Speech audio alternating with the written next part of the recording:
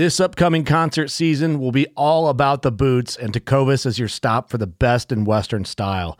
Tecovas has seasonal and limited edition offerings this spring and summer, including men's and women's boots, apparel, hats, bags, and more.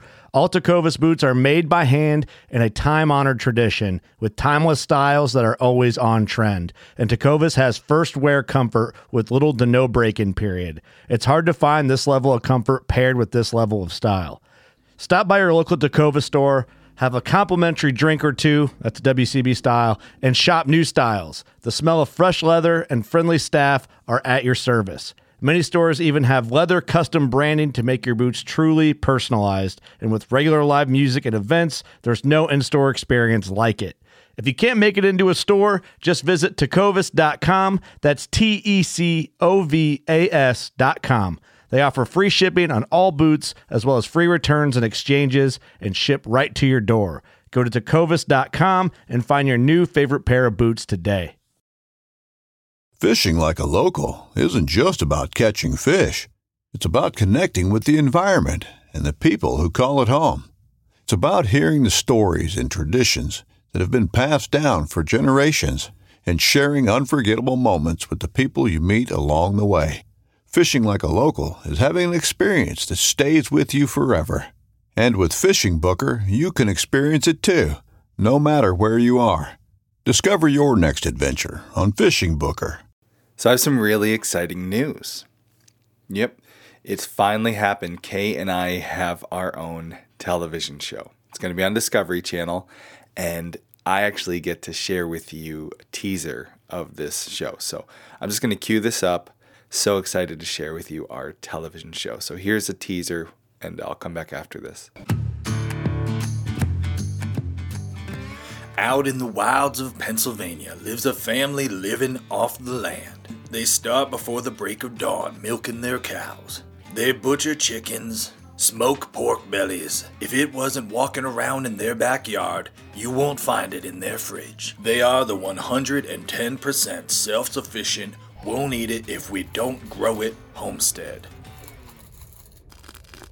Okay, did you hear that crunch right there at the end of that teaser, which is obviously a joke? I'm going to replay that for you. Listen closely. This is a fake teaser for a fake Discovery Channel show featuring our family who's living off the land. And as you're watching the teaser, you see shots of us working with cows and working with pigs and gardening. What you don't see until the very end is the hidden camera footage. We are caught, exposed, as I tear into a bag of Oreos hiding in my car. The fact is, yeah, we eat food from the grocery store. We eat Oreos. I just went to the grocery store last week and I literally spent $100 on just snack food, which was, well, Kay was a little upset that I did that, but I really wanted snacks. Anyway, the point is, after homesteading for over a decade, we still go to the supermarket. We still buy groceries. But how much? This was an email we received from a guy named Dale who was looking to, in just a couple of years, grow all his food, become grocery store independent. Is that realistic? How much food can you expect to grow on your homestead after just a year, maybe 5 years, or like us, 10 years of homesteading? How much of your grocery bill will you cut? What are you still going to buy? In today's episode of the Homesteady Podcast, we head to the barn and we talk about this question. How much food do homesteaders really grow? And the coolest part about this episode, we reached out to our community. We asked every homesteader we could reach in the Homesteady audience, how much food are you growing? How many years have you been homesteading? In this episode of the podcast, we give you an actual answer as to how much food you can expect to grow based off an average of hundreds of homesteaders. Your first year of homesteading, after 5 years of homesteading, after a decade, how much of your food can you grow? You're going to learn so much in this episode. Let's head to the barn and answer Dale's question. The world that we live in is a crazy place. This is a pandemic. And a toilet paper tussle. Inflation hitting a new... They're protesting. But you and me, we can make a difference. By just starting a garden, harvesting rainwater, raising some meat chickens with a couple of friends. All these little steps, bit by bit, it makes life better for you, me, and our kids. So if you've wanted to start homesteading, or maybe just grow your homestead a little bit bigger this year, well, you found the right podcast. Cozy up, it's time for another episode of Homesteading. So you want to stop shopping at the grocery store. You want to be more self-sufficient. So do we. But it's not easy to do nowadays. We don't live in pioneer times anymore. There's no Homestead Act, which gets us free land. We have insurance to pay for, taxes. Most of us drive cars, not cattle. A lot of people wonder, can you really be self-sufficient? In fact, we just got an email from Dale. He asked us how much we buy at the grocery store still ourselves after over a decade of homesteading. He had the goal to be grocery store free in just 2 years, and he wanted to know if that was a reasonable goal or not. So how self-sufficient is it reasonable for a person to be? We actually have an exact number we've come up with based off of not just our experience, but hundreds of other homesteads that we involved in this video. Also, we have 3 big lessons or takeaways that we're going to share with you in this video. Stay tuned for all 3 because they're going to help you grow more food. And if you, like Dale, want a question answered, don't forget to put the hashtag AskHomesteady with a comment in any of our videos, and maybe we'll choose your question to be in the next video. Because of Dale's email, we're going to focus on human food production in this video. So we're not talking about heating for your home or your vehicle. Disclaimers. Okay. We're not gonna make our own gasoline. Calm down. When we're talking about being self-sufficient, what we're referring to is needing no outside help in the production of your basic needs, your food production mainly.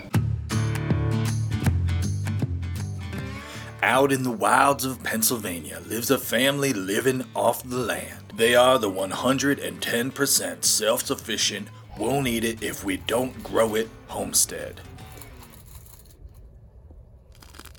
So we could edit it to look like we grow all of our own food here in this homestead.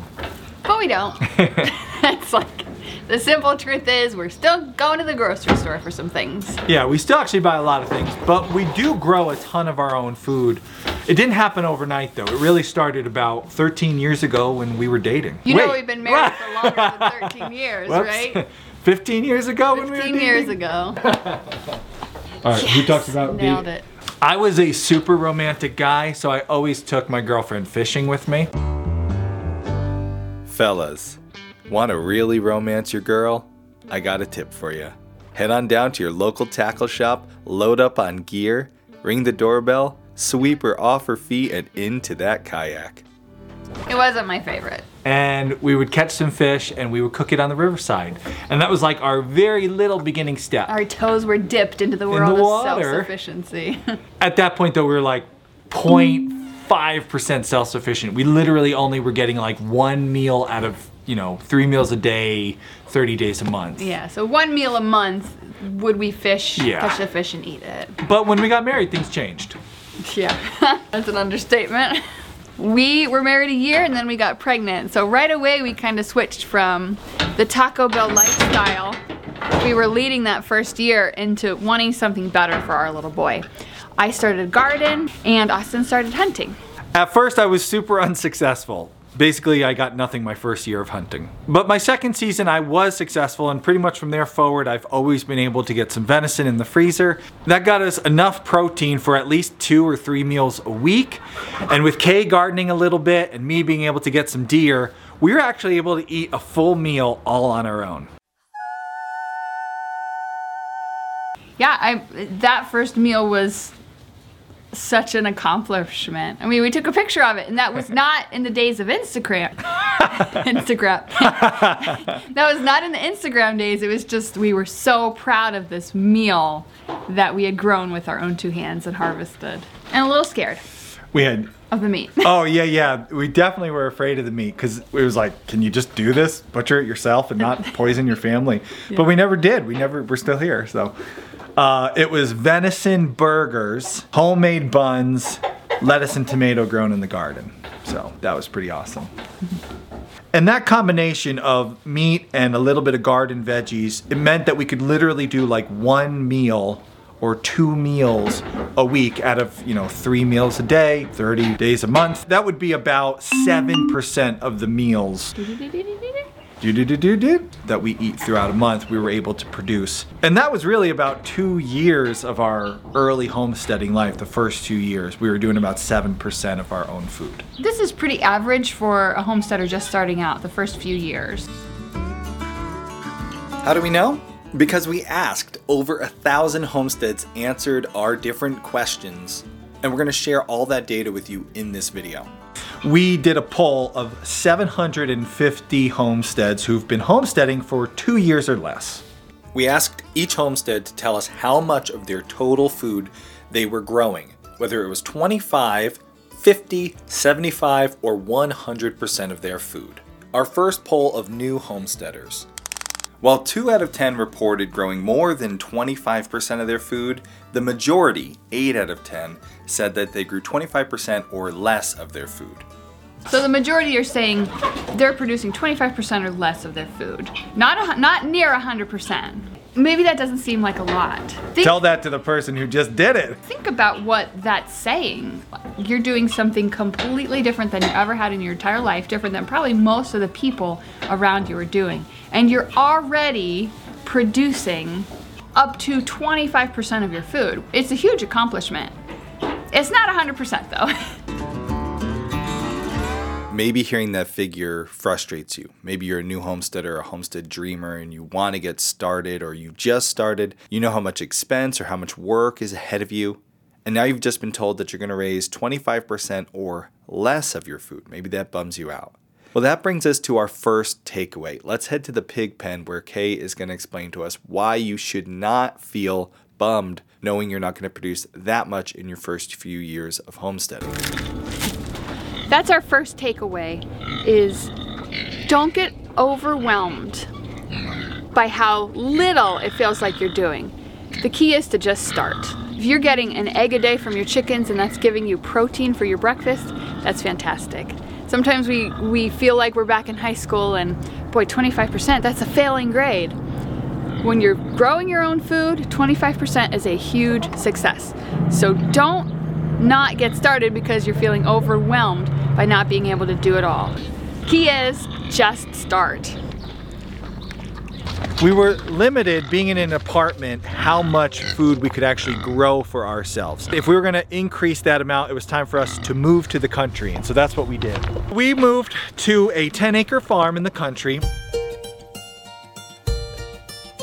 and pretty quickly we wound up with our first livestock, which of course was chickens, egg-laying chickens.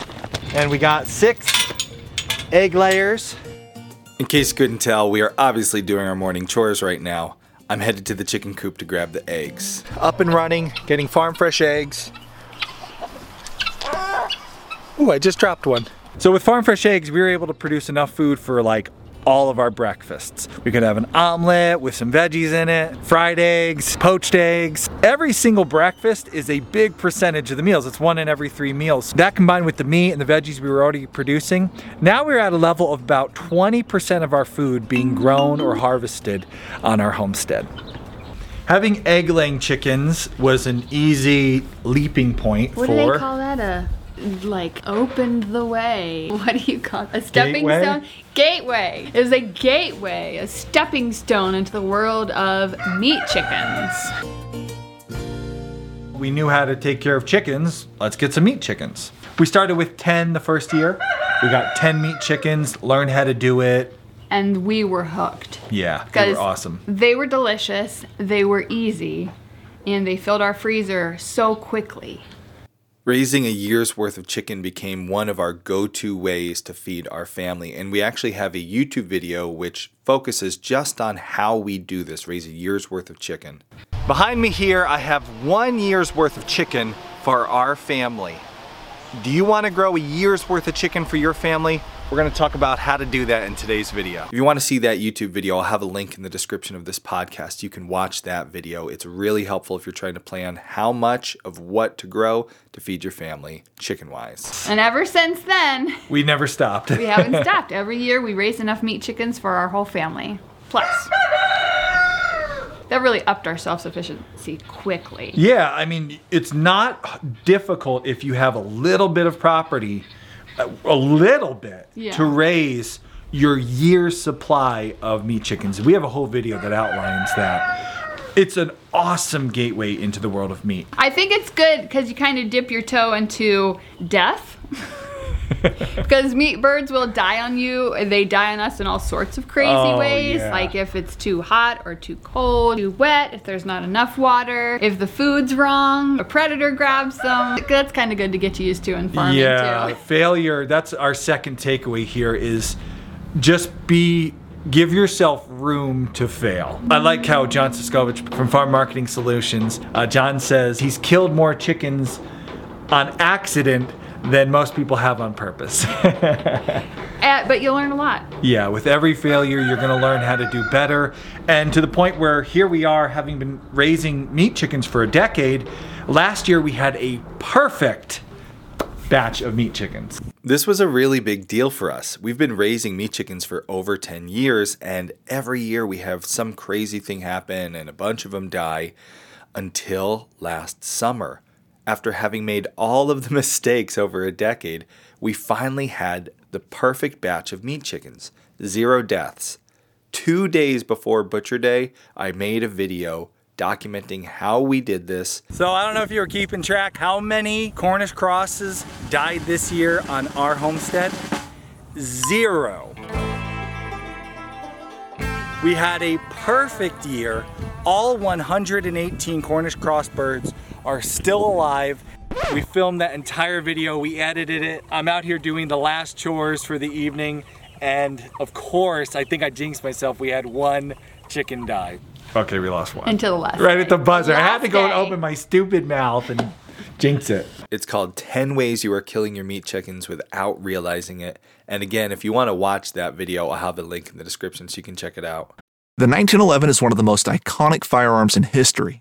Designed by John Browning, the 1911 was the standard issue sidearm of the U.S. military from 1911 to 1985. While Colt produced the original, almost every major firearm company has produced its own version. It's wildly revered for its reliability, crisp trigger, and is still a favorite for all types of shooters. Whether you're looking to buy or build a 1911 and just about everything for guns, log on to MidwayUSA.com. Midway USA brand product designers have one straightforward goal: develop high-quality, technically sound products and deliver them to customers at reasonable prices. If you are immersed in the shooting sports industry and pay close attention to every single detail, you know our products are built right and stand up to everyday use. Who has shooting mats and range bag systems to hunting clothing and just about everything for the outdoors? Log on and shop 24/7 with super fast shipping. MidwayUSA.com. We eat chicken at least 2 meals a week. That would be an additional 5% of our meals of the month. So that's 25% self-sufficient at this point. We're a quarter of the way towards 100%. And that was 4 years into our journey? Yeah.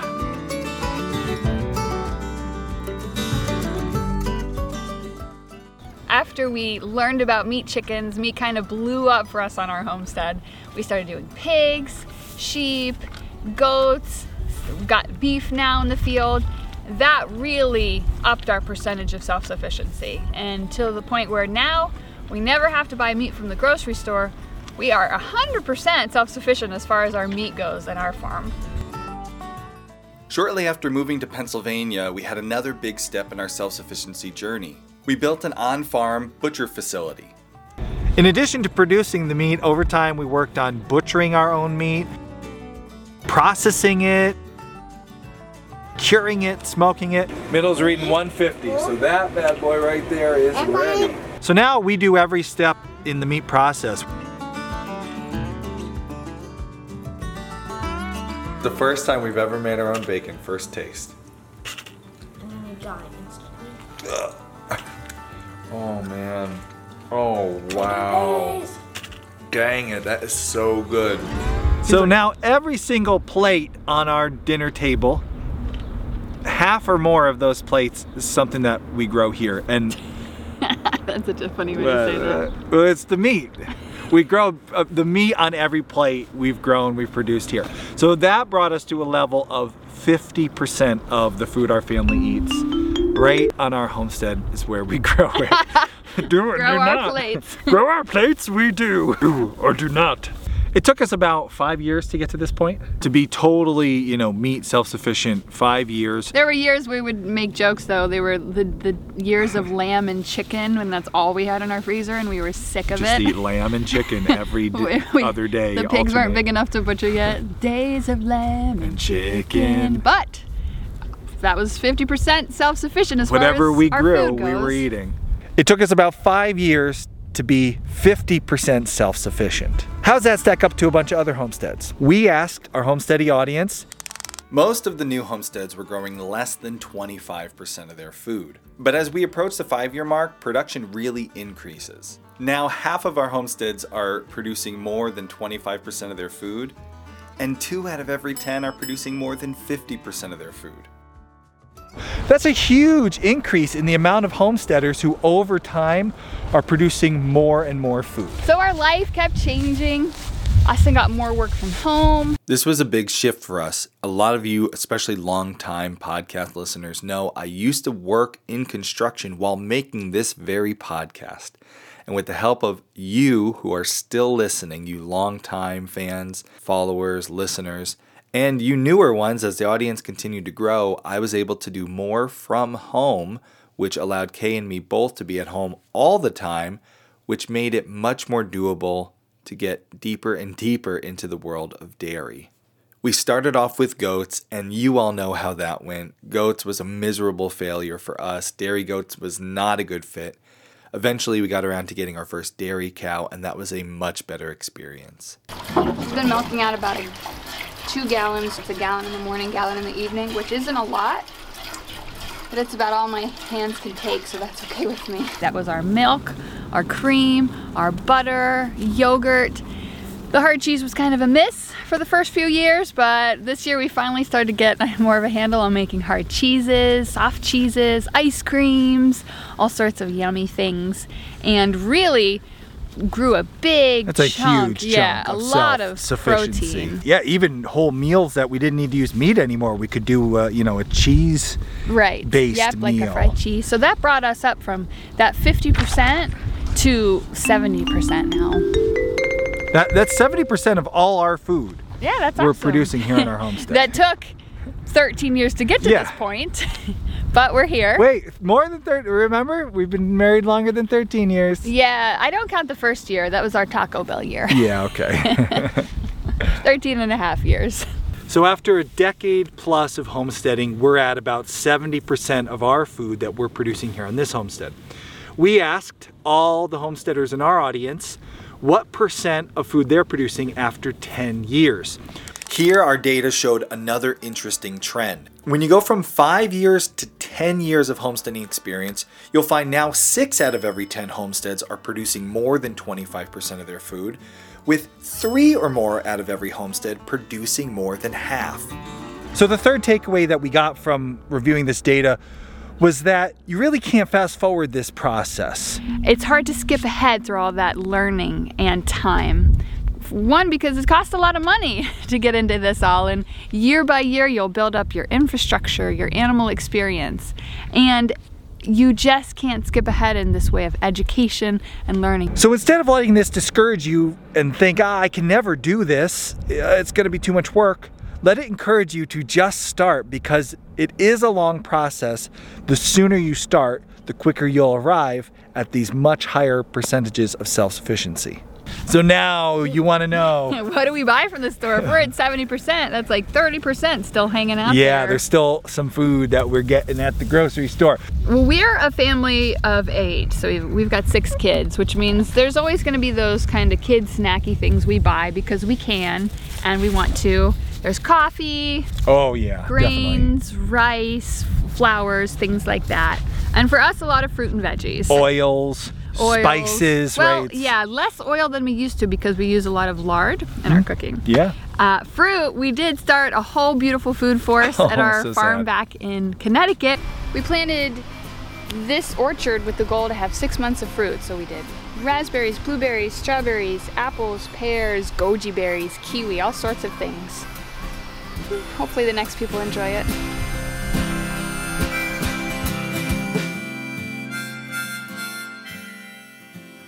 which is probably producing a lot of fruit, but we moved and left it there.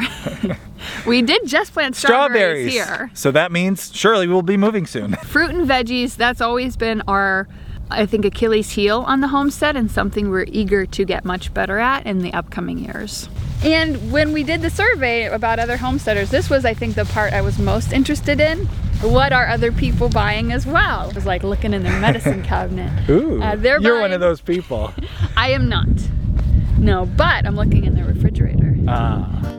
We had an awesome group of homesteads who shared in-depth information with us as far as what they are growing and what they have a hard time growing and are still buying. We're going to learn a lot more from them in an upcoming video, more on that in a second, but here's some of the things they said they are still buying even when producing more than 50% of their food.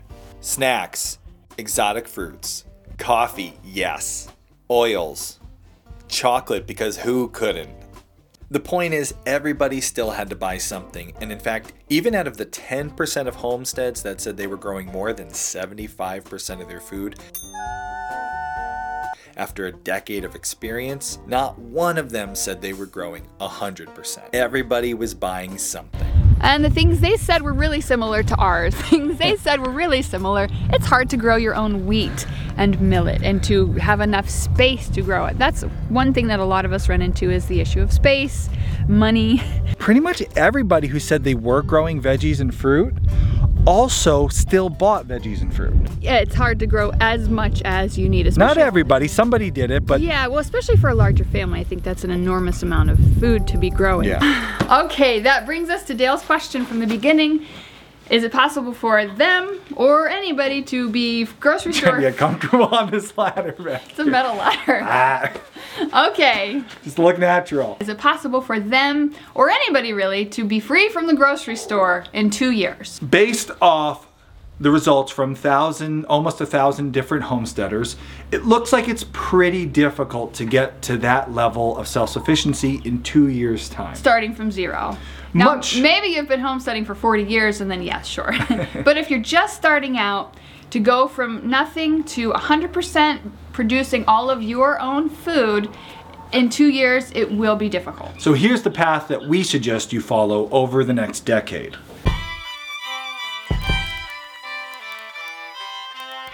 First couple years, just start. Just by starting, you're growing in knowledge and experience. That is laying the foundation for everything you're gonna do after that. As you approach year 5, if you're producing more than 25% of your food, you'll be in the top half of homesteaders. So start shooting for that goal of more than 25% of your food by year 5. And then as you approach the wise old 10 years plus, like us elder millennials over here. Yeah.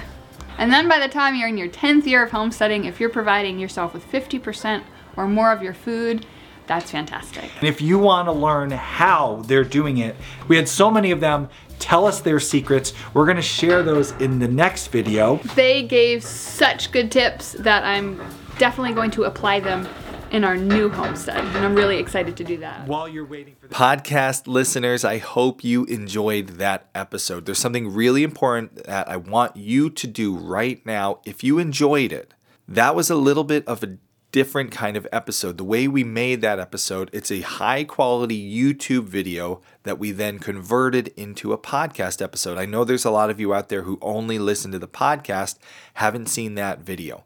If you enjoyed this episode, we put in a lot of extra work to make sure it was good as a podcast.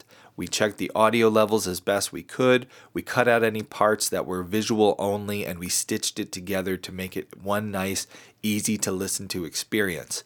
If it was good, enjoyable for you, please let me know by going and leaving a review. If you could leave a review on Apple iTunes or podcasts or whatever they call it nowadays, leave a review there. 5 stars will let me know you liked it, and you could even write in your comments, hey, I really liked the latest episode, The Truth About Self-Sufficiency. I will know that you like this style of episode, and what this will allow us to do is release more episodes. We'll take more of our high-quality YouTube videos and convert them to podcasts for those of you who don't watch the videos. Now, for those of you who don't like this kind of episode but normally like our show, I'm going to ask you to also leave a review. I would love it if you'd give us a 5-star review, but in your comment, tell me, hey, by the way, I don't like the Truth About Self-Sufficiency episode. Please don't do that format anymore. If more people say they didn't like this style, we won't do any more of these. But if a lot of you go to Apple iTunes, leave a review and say, hey, I loved it, we'll actually be able to release more episodes of the podcast. I have like 4 or 5 really high quality YouTube videos that we've made recently, which take up a lot of our time and have honestly been part of the reason why we've been doing less podcasts lately. I can easily convert them with another couple hours of work to be a good podcast that you can listen to. So if you enjoyed this, let us know. Head on over to Apple iTunes, leave a 5-star review, but leave in the comment specifically, I liked the latest episode, The Truth About Self-Sufficiency. If more of you tell me you liked it than didn't, I have a lot of new episodes that I can release like this. You'll get more episodes every month of the Homesteady Show, which I know a lot of you would appreciate. We're slow in production, so if we could get more episodes out, that'd be fantastic. Anyway, it's all up to you guys. Let me know how you feel. You can also email me, Aust@thisishomesteady, but the best way to get the message across would be leaving a 5-star review with an explanation in your comment where you specifically mention liking the new format, converting YouTube videos to podcasts as well, giving you more episodes. Thank you so much for listening. And if you want to hear the next episode in this lineup, if you don't want to wait, you can go and watch a YouTube video. I'll have a link for the next episode where we talk about what specifically you should be growing on your homestead to get you the most food. It's called Grow This, Not That, Best and Worst Food to Grow for Self-Sufficiency. You can go watch that video now, or perhaps that'll be the next episode of the podcast you listen to if enough people leave a positive review and let me know they like it.